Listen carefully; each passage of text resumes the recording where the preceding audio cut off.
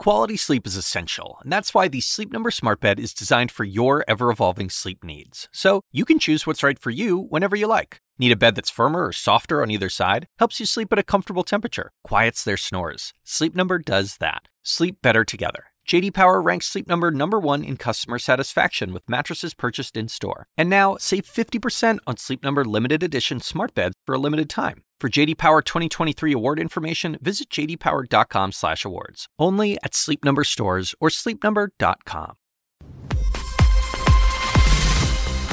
Live from New York, I'm Richard Quest, sitting in for Julia Chatterley. This is First Move, and here's your need to know. There's little sign of recovery. If you look at the job numbers, another 1.3 million US jobs filed for unemployment, US workers filing for unemployment, still well over a million. In China, a different story. The rally continues. A positive data which is pushing the market even higher. We need to understand exactly what's behind all of that. And Hong Kong is tackling a new coronavirus outbreak. Is it a second wave? Is it a third wave? It doesn't really matter. The numbers are going up, and that's something we'll be talking about in this hour. It is Thursday. Now, let's make a move.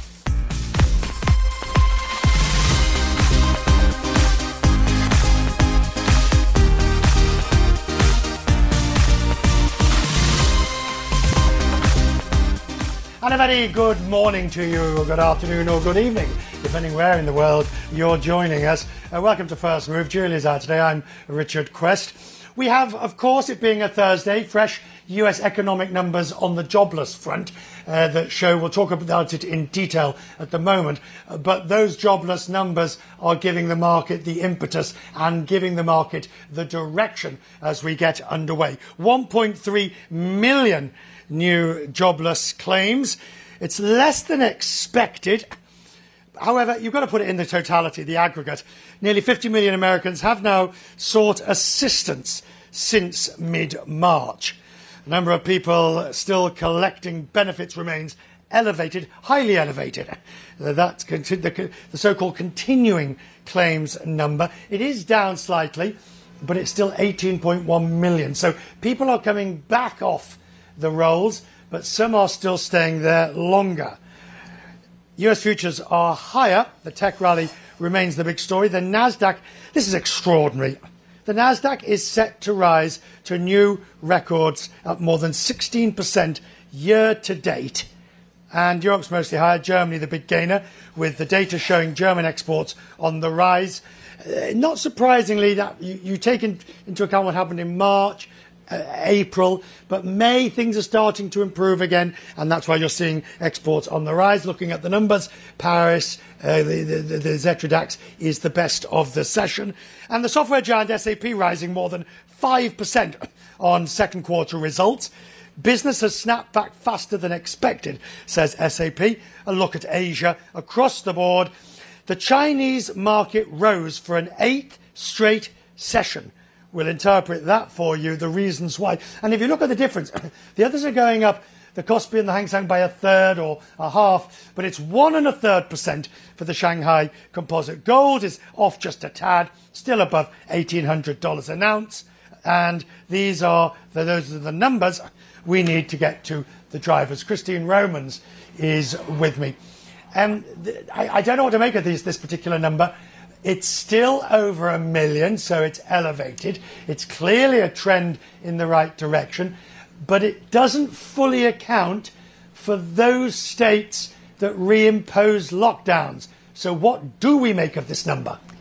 You know, this number, another week, 16 weeks above a million people filing for the first time for unemployment benefits. Just that alone shows you we are in the middle of an ugly recession. A lot of people are out of work. The economist Chris Rupke put out a note this morning, don't lose your job. It's bad out there. And he said these numbers really do reinforce the need for more stimulus in this economy when you get over that benefits cliff at the end of September, when a lot of the initial stimulus will run out.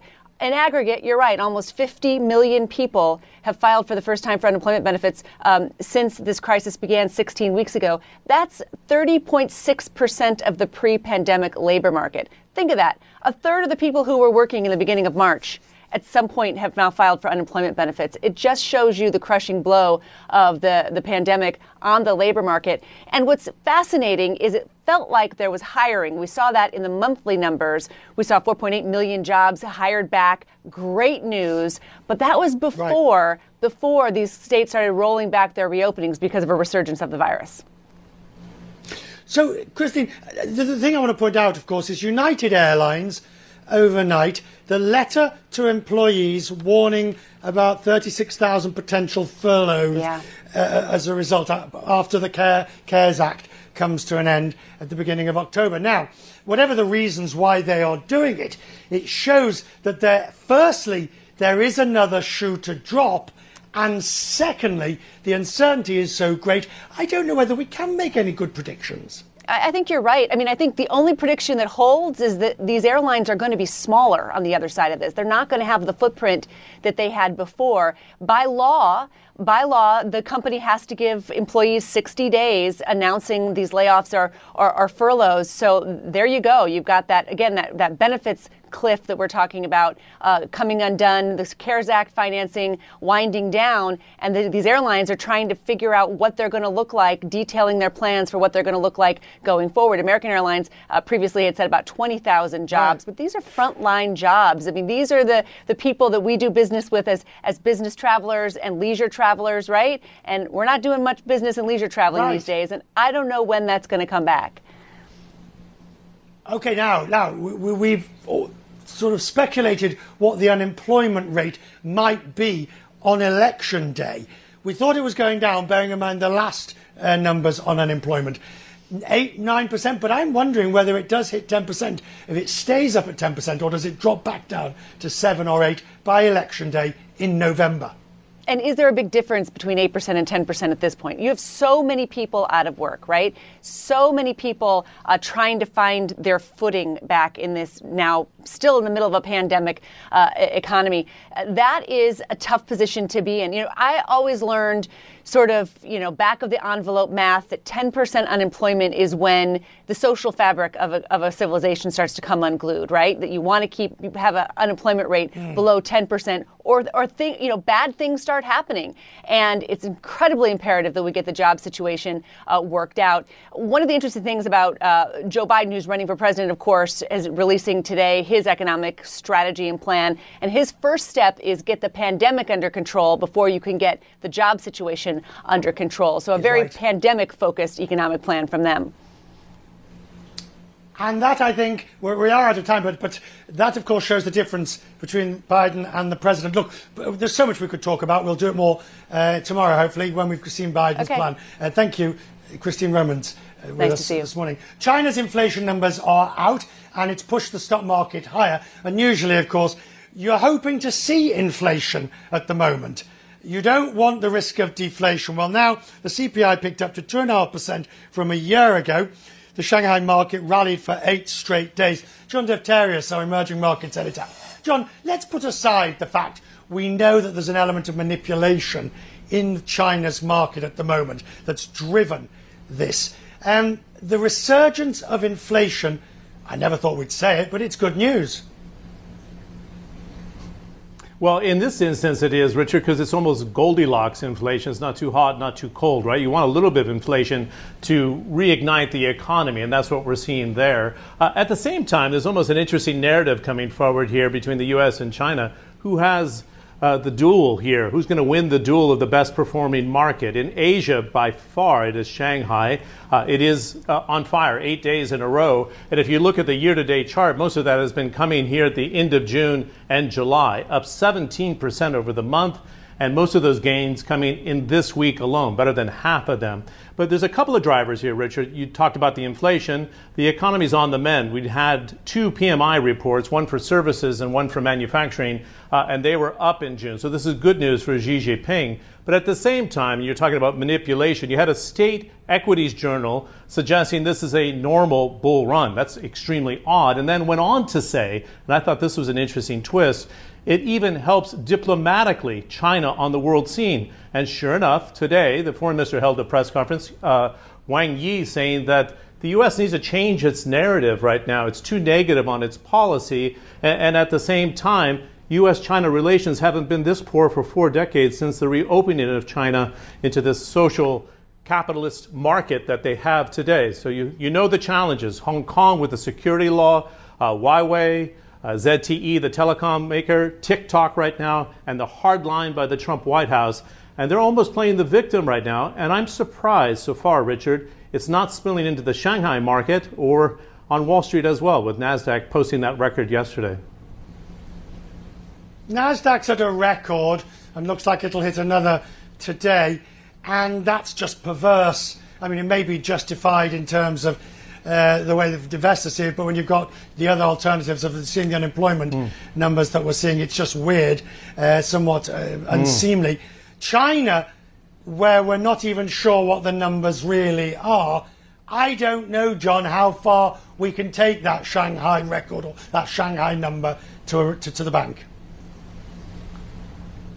Well, you know, this is another context. If you have 1% to 2% growth and the rest of the world is not expanding and actually in a deep recession of anywhere from 3 to 6% this year, they're justifying the rally in itself. And it's definitely being juiced on here by the government. But let's go back to 2014 and 15, Richard. This could end very badly. The last time we heard this language coming from Beijing and the financial center of Shanghai saying, like, this is normal, go into the stock market. Margin loans are available. We had a market double in a year between that period of time, and bang, that bubble blew up in China. They're trying to talk that away right now, but it's starting to feel a lot like 2014 and 15. John Defterios with China. Thank you, John. Now, Hong Kong, let's stay in the region. Hong Kong is on high alert. Whether we call it a second or a third wave doesn't really matter. The number of coronavirus cases has risen sharply, and it continues to do so. Dozens of new cases since Sunday. CNN's Will Ripley is in Hong Kong. Now, what happened? What changed, Will? Hong Kong had been doing so well. So what went wrong? Arguably, it's still doing well, Richard, if you think about the fact that it's a densely populated city of 7 million people with just 1,300 and change coronavirus cases, more than 1,200 of them fully recovered, and just 7 deaths. But yes, the trend is troubling in the last few days because, as you mentioned, there have been dozens of new cases, and more troubling, they're not coming in from people traveling from other countries. These are local transmission cases, and that's very troubling because a lot of them, they're finding they can't do contact tracing. They can't figure out where people are catching the virus from. Why is that so dangerous? Because that's how it starts spreading, and the small numbers can turn big very quickly. We are waiting to get some guidance and clarity from the Hong Kong government as to what steps they plan to take to combat this, because local transmission is far more tricky when you have people intermingling. Yes, everyone here in Hong Kong pretty much wears a mask when they go outside, but people are still going to dinner, they're going to the gym, they're going to a number of different things that are being allowed under these new relaxed restrictions here in Hong Kong that allow for a more normal sense of life, but could also turn the city into a breeding ground for the virus. So will they go back to a lockdown scenario like we saw earlier this year? This is reality of life in the pandemic, Richard. You can, be given back these freedoms, and then just as easily they can be taken away, at least in countries and places like this territory that have taken coronavirus very seriously from the get-go. Yeah, now, Will, this testing regime that's in place, testing on arrival, I know you've actually been through it, but some of the airlines, United Airlines, is postponing returning to Hong Kong because its crew would have to be tested upon arrival. So what's the problem here? Well, this is new. Requiring COVID-19 testing for flight crew is one response to this spiking cases that they're seeing here in Hong Kong, because most people who come in, including myself, when I came back from Japan, you have to get tested right at the airport. Then you wait at an airport, or a government, hotel near the airport, sometimes overnight, for your results to come back. Then they give you one of these. It's an electronic wristband. You have to wear it and stay inside your home for 14 days. And apparently, if you do leave your home, I didn't risk it because this thing would go off supposedly and the police could show up at your door. Flight crew, diplomats, certain others have been exempt from those rules. Now they're still getting tested at the airport, but because their jobs require them to travel in and out, they're still allowed to go into the city, go about their normal lives unchecked. And some are wondering if that is one of the reasons that you're seeing more coronavirus cases here. If there are some, there's some lax testing, some loopholes in this, what, Hong Kong has considered a hermetically sealed system, shutting off the borders with mainland China, restricting all travel except for Hong Kong residents, and requiring this 14-day quarantine. So we really just have to wait and see what the Hong Kong government decides are the next steps, given that they now do believe there are some clusters of community spread. Another area of concern, senior centers. There are a lot of people who got sick at senior centers. They're asking, why aren't more of the staff members at these retirement homes being tested as well? Like half of the staff instead of just 2 or 3, which is what they're doing right now. Will Ripley, who is in Hong Kong, 12 hours ahead of me there. Will, thank you. Now, other stories making news around the world to bring to your attention. President Trump's demanding that schools reopen next month. Now, he blasted his own CDC, Centers for Disease Control, the guidelines that are in place for schools. He's calling for measures that very tough, or he's calling the CDC measures very tough and expensive. Joe Johns now reports on exactly what the president would prefer. President Trump's push to reopen schools is going against the advice of some of his own top health officials, and as coronavirus cases surge in at least 33 states. We're finding out that learning by computer is not as good as learning in the classroom. We want to learn in the classroom, so our schools, we want them open in the fall. The president complained about the CDC's guidance on a safe return to in-person learning this fall in a tweet, writing, "They're very tough and expensive, and they're asking schools to do very impractical things." Hours later, the vice president made this announcement. The president said today we just don't want the guidance to be too tough. And that's the reason why next week CDC is going to be issuing a new set of tools. Some of the CDC's current suggestions include wearing face coverings, keeping desks 6 feet apart in classes, and closing communal spaces like playgrounds and lunchrooms. Trump comparing the U.S. to European countries that are allowing schools to open, like Germany, Denmark, Norway, and Sweden, ignoring the recent record highs in new cases here while those countries continue to see lows. CDC Director Dr. Robert Redfield both defending and downplaying his own guidelines. I want to make it very clear that what is not the intent of CDC's guidelines is to be used as a rationale to keep schools closed. Remember, it's guidance, it's not requirements. Pence also making this claim. We're actually seeing early indications of a percent of positive testing flattening in Arizona and Florida and Texas. But the positivity rates of all 3 states have been steadily increasing since June and are currently well above 10%. Even with pressure from the White House, some state leaders say they'll only open schools when it's safe to do so. I'm not sending kids and our education workforce into our schools unless it's safe.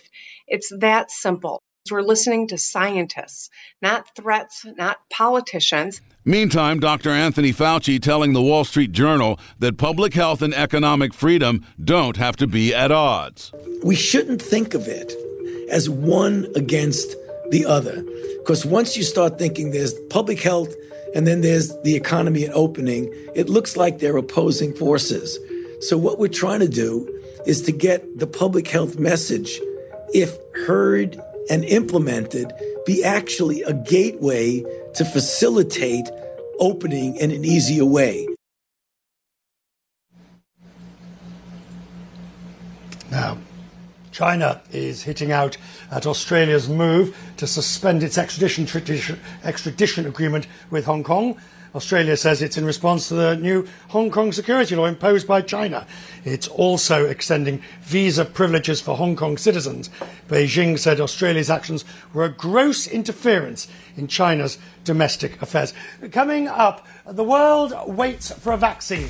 The issue, of course, is who gets it first. It's an issue of equitable distribution. Also, mass graves in Brazil.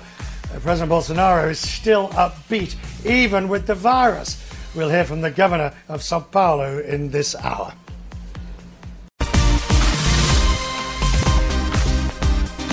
Well, welcome back to First Move. It is a Thursday. We'll be looking at the futures in just a moment. The market is due to open in 8 minutes from now. It could be another strongish day. In fact, the futures are mostly higher. The Nasdaq is set for fresh records in itself. The Dow, I mean, look at it, it's barely changed. The jobless claims rose by 1.3 million last week. They're trending lower, but it is a slow pace. New pressure on global businesses. The kitchenware retailer Sur La Table is filing for Chapter 11. Another retailer, remember Brooks Brothers went yesterday. The UK drugstore chain Boots the Chemist is to cut 4,000 jobs. That's around 7% of the workforce. And the UK department store chain John Lewis is closing several stores. Hundreds of jobs are at risk. Meanwhile, the Japanese retail giant Fast Retailing is cutting its full-year forecast. Contrast that depressing level of job losses, markets under pressure, with what we're seeing and hearing out of Asia at the moment, where we're seeing strong gains for Chinese stocks. The Shanghai Composite is up more than 13% year to date, easily outpacing the S&P, which is down 2%. China today reporting inflation. Wholesale prices down 3% from a year ago. Consumer inflation rose. Food prices are up 11% year on year. And the US-China tensions persist. The White House could issue new executive orders against China soon, amid growing anger over the Hong Kong security law. Leila Miller joins me, the CEO of the China Beige Book. We are trying, good to see you, Leila, we are trying to understand, trying to fathom in this strong reaction in China, the market in China, which, bearing in mind all the Chinese markets for exports, are in deep trouble. So what is powering this market? Well, the first thing to keep in mind is that in China, the stock market has absolutely nothing to do with the real economy. There is just zero correlation. The reason there's a bull market rally in China is because the state media came out with a front page editorial telling people to invest in the healthy bull market. This is being done, of course, to prep everybody for much better second quarter numbers, which the Chinese government was always going to announce, simply because they claimed victory over the virus. They claimed that there was a strong recovery, so now they have to release economic data.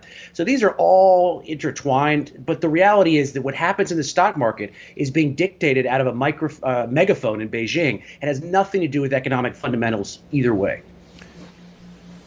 Okay, so let's assume to some extent they are attempting to create their own virtuous circle. Get people to buy, they buy, market goes up, economic activity looks better. But if it's smoke and mirrors, eventually that will become clear. And John Defterius earlier in the programme was specifically saying, let's remember previous times when the market collapsed in Shanghai. Are we at risk of that? Certainly. If the stock market doesn't reflect the economic fundamentals, some people will be in for a rude awakening. I think what's confusing people right now is that there is improvement in China. But when you look at the PMIs and you see month-on-month improvement, or you look at our data, you see quarter-on-quarter improvement, there is improvement from an economy that was shut down a few months ago.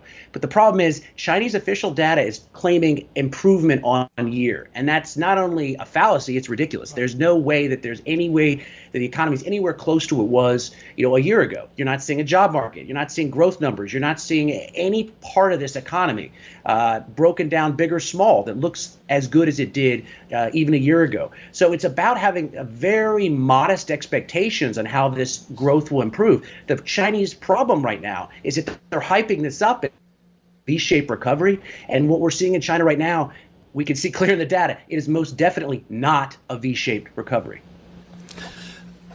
So the trade sanctions, the tariffs, so to speak, are still in place, most of them from the US. I can't see realistically them being removed between now and the election. It doesn't serve President Trump to so do.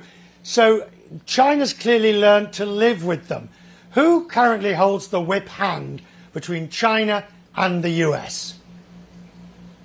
Well, they're in sort of this non-virtuous circle right now, whereas President Trump wants to ramp up the anti-China rhetoric in the run-up to the November election, but he's hamstrung by the fact that if he goes too far, he's going to lose his Phase 1 trade deal.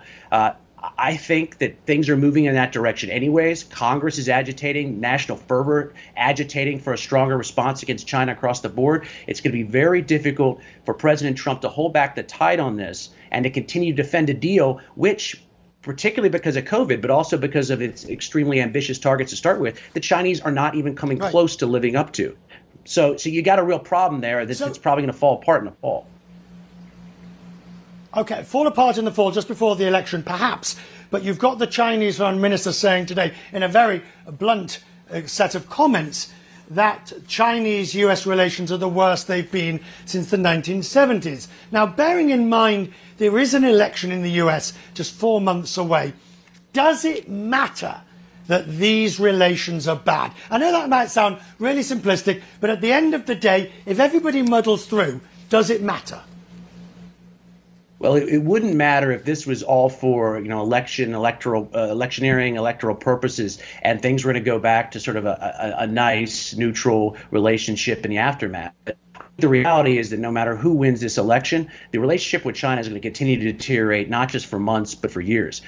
This is on a relationship that's been on a collision course for a while. And whether you see a President Biden, whether you see a second term for President Trump, you're going to see extreme pressure from Congress, from the states, pushing for there to be a stronger response against China for Hong Kong, for South China Sea, on trade, just across the board. So I think that this is not going to improve anytime soon. I don't think it's a 3-month blip. Leyland, very grateful to have had your perspective this morning. We'll talk more about this, obviously, before the election. But thank you, sir. I appreciate you joining us this morning. Now, in just a moment, most of us are asking the core question, when will a vaccine be ready for COVID-19? Our next guest asks a very different question. Who will get the vaccine when it is ready? Who will be first, and how will the rest of the world get it? It's First Move. I'm Richard Quest.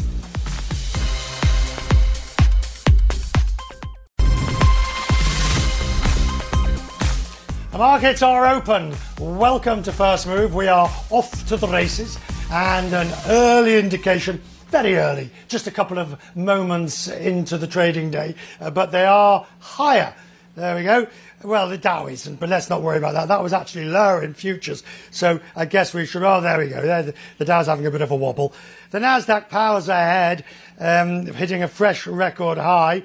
Apple is at a record after the latest jobs data. It's extraordinary, this particularly on the back of China. And the economics are not bad, but they're not good. 1.3 million Americans filed new claims for jobless benefits last week. The continuing claims number is above 18 million. Rising COVID cases is what everybody is concerned about. More than 12 million confirmed cases worldwide, and the US accounts for a quarter of all cases. In the United States, more than 58,000 new cases were reported in the US on Wednesday. I think it may have even hit 60,000 cases.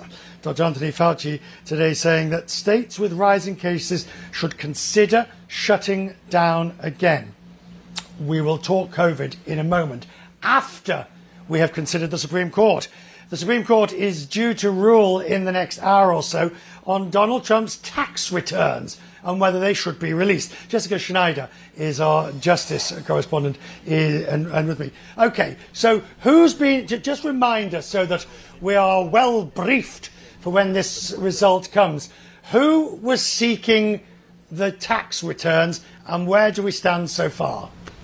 So, Richard, these are two different cases, and in one case, 3 congressional committees, of course, led by the Democrats, they're seeking the president's financial records. Then there's another case out of New York City. The Manhattan District Attorney is seeking not only tax records and financial documents, but also, crucially, 8 years of the president's personal and business tax returns. Of course, that's a biggie because the president has refused to release any of his tax returns, sort of bucking the trend of all previous presidents here. So there are 2 different cases. What's interesting here is that every single lower court has overruled the president, essentially, saying that the president cannot block these subpoenas. And crucially, that's because these subpoenas are not even to the president. They are to his financial institutions, a number of institutions. And Richard, these institutions have said that if the court orders them to release these documents, they will comply. So these documents will be out there. However, the House committees are only seeking, financial documents, financial records, and not the tax returns.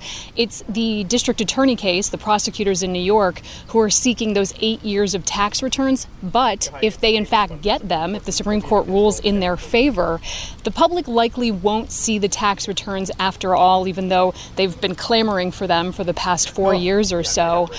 Because it's for a grand jury investigation, and grand jury secrecy rules require that any evidence be kept secret. So unless there's some sort of leak, we might not even see the tax returns, even if the Supreme Court rules to release them.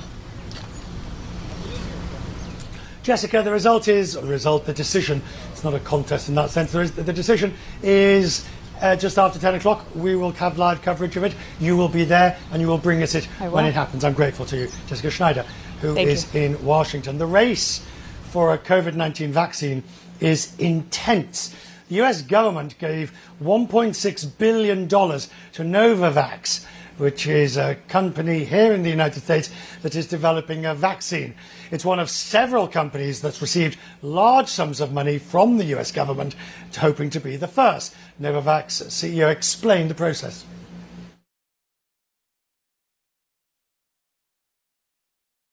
And that it's stable, and we do that throughout that process. The other thing we have to do is show that we can scale up production, and that's the other half of what we bring to the table.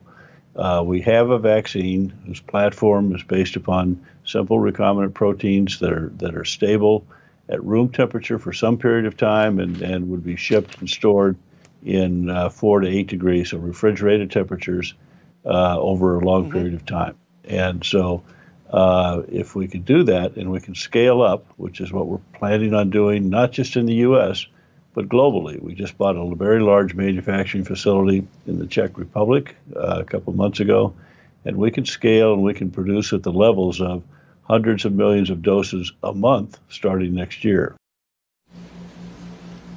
Dr. Seth Berkley is with me. He is the CEO of Gavi, the Vaccine Alliance, which is there to focus on providing vaccines for the poor. Well, Seth, we've got an enormous number of companies receiving vast sums of money.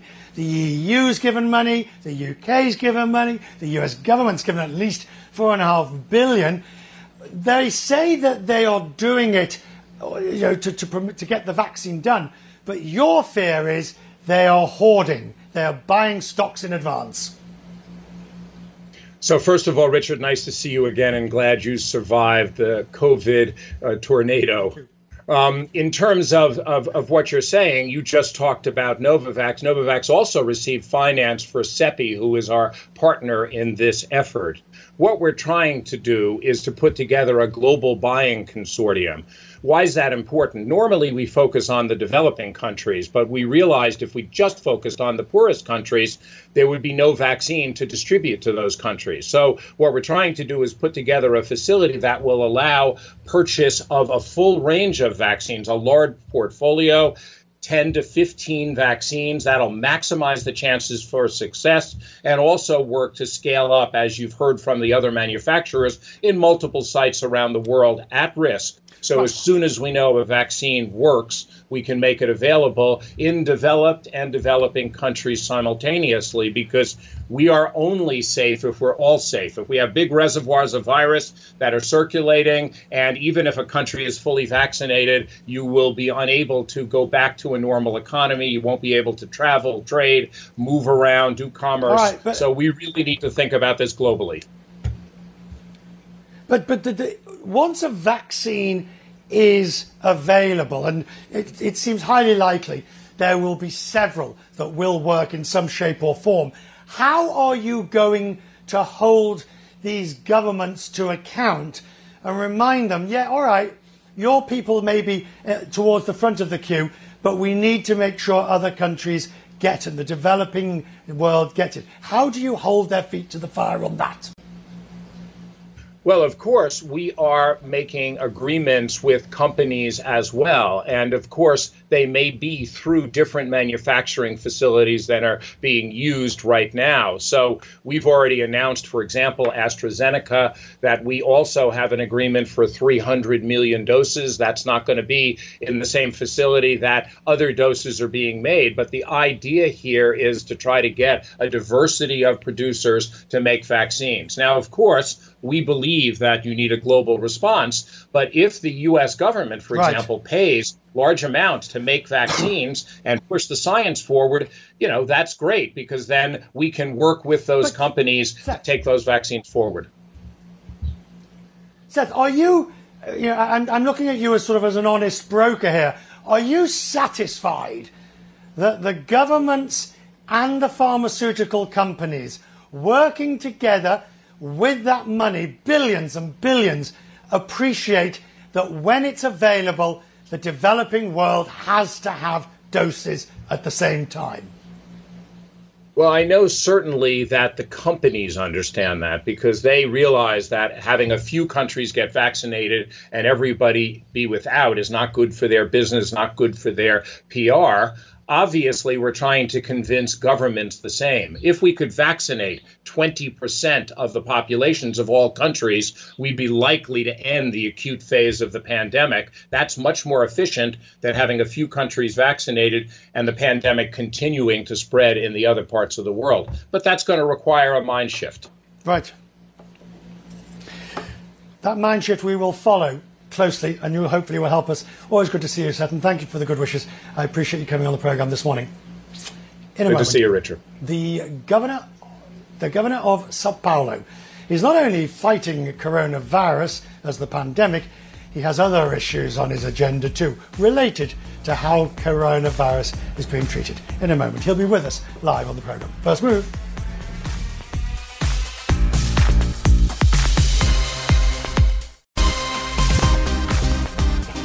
Brazil's health ministry has reported nearly 45,000 new coronavirus cases just in the past day. Brazil now, of course, has one of the highest infection rates and positivity rates anywhere in the world. Over 1.7 million cases, just behind the United States, frankly. Nearly 68,000 deaths in total, again, just behind the United States. 1,200 deaths in one day. And yet, despite this, the president, Jair Bolsonaro, who himself has just tested positive, took his mask off at a press conference. Now, he did take a few steps back, but he then went on to say, if you are affected by the virus, the possibility of something more serious is close to zero, which, of course, is arguably offensive to those families of victims who are buried in the mass graves that we've seen in Sao Paulo. The governor of Sao Paulo, the city governor, João Doria, who says Brazil's also fighting the Bolsonaro virus. The governor is with me now. Sir, I appreciate it. Thank you for joining. The reality is that the challenge now is, I hope the president makes a good recovery, but if he does without symptoms, he simply turns round and says to you and everybody else, look, this is nothing. It is just barely the flu. Well, Richard, it's a pleasure to be with you. It's not a cold. I'm sorry, and I hope that the President Bolsonaro gets better soon, obeying the health guidelines for the recovery from the COVID. But he gives, I have to tell you, he gives the wrong example to people in Brazil going to the streets without mask, for example. It's very hard to keep people home respecting the health organization when you have a president who turns our world weaker. It's very difficult. We have to combat, is a case where you have to combat two viruses, the coronavirus and the Bolsonaro virus. Right. There's not a lot you can do about this, though, is there? I mean, you end up with dueling messages. President says one thing, governor of the most populous city says another. Well, Richard, we are doing the right thing in São Paulo and also in almost of the states of Brazil. We are a federation, and we have very good governors in Brazil working together with the health organization. Brazil needs peace right now to combat the terrible crisis. Leaders must be united to save lives. I'm asking to the President Bolsonaro to come to the health organization suggestions and recommendations all the time, but it's very difficult because he has different position. And I have to tell you, I learned to respect medicine and health. Faced with the pandemic, what should determine the steps of government official is science, is medicine, is health, is not politics, is not the economy nor pressures. We cannot waste time when it comes to people's lives, Richard. Can I just ask you, Governor, there is this story, of course, that the alleged corruption in terms of the purchase of ventilators. I understand, of course I understand, that the principal goal now is to deal with the health pandemic and to deal with the crisis. And that means vast sums of money sloshing around, aiming to buy as much PPE, ventilators and medical equipment. Do you worry that some of this is being misused? Well, Richard, this is another big problem that we have in Brazil. Of course, the correct way was the federal government make this structure and buy respirators and buy medicines and buy masks and everything, and then distribute to the states in Brazil and also to the cities, and not leave each state. We have 27 states in Brazil and thousands of cities buying around the world respirators and buying masks and buying medicine. Of course, it's very difficult to do that in a good way, and of course, in the right way. The correct position was federal government, to concentrate all buying around the world and then distribute this to Brazil. Mr. Governor, thank you so much, sir. I've always loved my visits to your superb city, such an exciting, vibrant, economically active place. And I look forward to my next visit when hopefully under happier circumstances we can talk face to face without masks. I'm grateful to your time, sir. Thank you. Richard, it will be a great pleasure. You'll be quite welcomed here in São Paulo, Brazil. And but if you come during the pandemic, please use mask. I will. Absolutely. Absolutely. Masks at the ready. Thank you, the Governor there, joining me. And it is worth mentioning just to you, the viewers, that I saw the Governor there, of course, wearing his mask, quite properly wearing his mask. And, of course, I'm not wearing a mask, but you need to know I'm in a room on my own. Yep, it's all here in my living room. That's the sofa. Really is. And so that is why. Now, when we come back in just a moment, many US states have paused the reopening. Well, it sounds straightforward when I say it like that, but you'll realise, of course, that if you pause the reopening, those the staff that you took back on have to be furloughed again. It is First Move, and you're very welcome. It's really simple. When the states reopened, people went back to work. Now with the surge, bar workers and the like are being furloughed yet again. Vanessa Yurkovich has our story.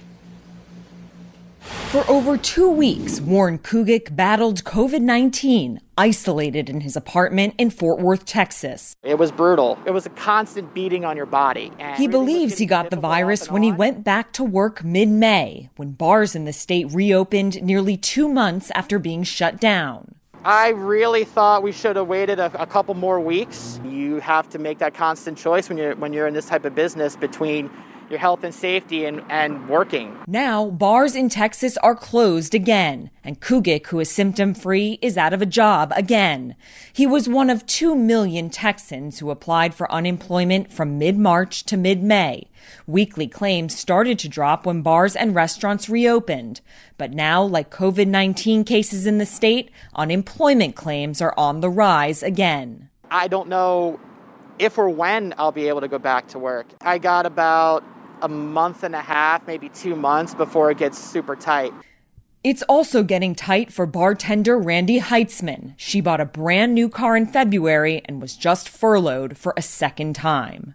Not what I would have done if I would have known I was going to go on unemployment and not have to work. The extra $600 a week in enhanced unemployment expires at the end of this month, leaving her financial future in jeopardy. If that $600 goes away, that is gone. That doesn't even cover my rent. That's $200 to $300 a week. That's not livable for anybody at all, let alone somebody that has bills that are for somebody that's used to making twice that in a day. Omar Yifoon reopened for just 4 days before closing Shoals Sound and Service. I knew that the flood was coming. The risk of staying open as cases surge was too great, forcing him to lay off his employees for a second time. How do you turn around and ask for someone, here we go again, I swear we're going to make it this time. It's really humbling. Americans out of work have nothing but time. For Heitzman, she's using it to watch how elected officials are responding to the health and unemployment crisis. We're sitting at home, so the only thing that we have to do is to watch you. So the decisions that you're making might not have repercussions for you right now, but they will in November, and they will the next time we vote after that. That's First Move. I'm Richard Quest. Have a good day. When you work next level. And when you play next level. And when it's time to sleep, Sleep Number smart beds are designed to embrace your uniqueness, providing you with high-quality sleep every night. Sleep next level. J.D. Power ranks Sleep Number #1 in customer satisfaction with mattresses purchased in-store. And now, the Queen Sleep Number C4 smart bed is only $1,599. Save $300 for a limited time, only at Sleep Number stores or sleepnumber.com. Prices higher in Alaska and Hawaii. Quality sleep is essential, and that's why the Sleep Number smart bed is designed for your ever-evolving sleep needs. So you can choose what's right for you whenever you like. Need a bed that's firmer or softer on either side? Helps you sleep at a comfortable temperature. Quiets their snores. Sleep Number does that. Sleep better together. J.D. Power ranks Sleep Number #1 in customer satisfaction with mattresses purchased in-store. And now, save 50% on Sleep Number limited edition smart beds for a limited time. For J.D. Power 2023 award information, visit jdpower.com/awards. Only at Sleep Number stores or sleepnumber.com.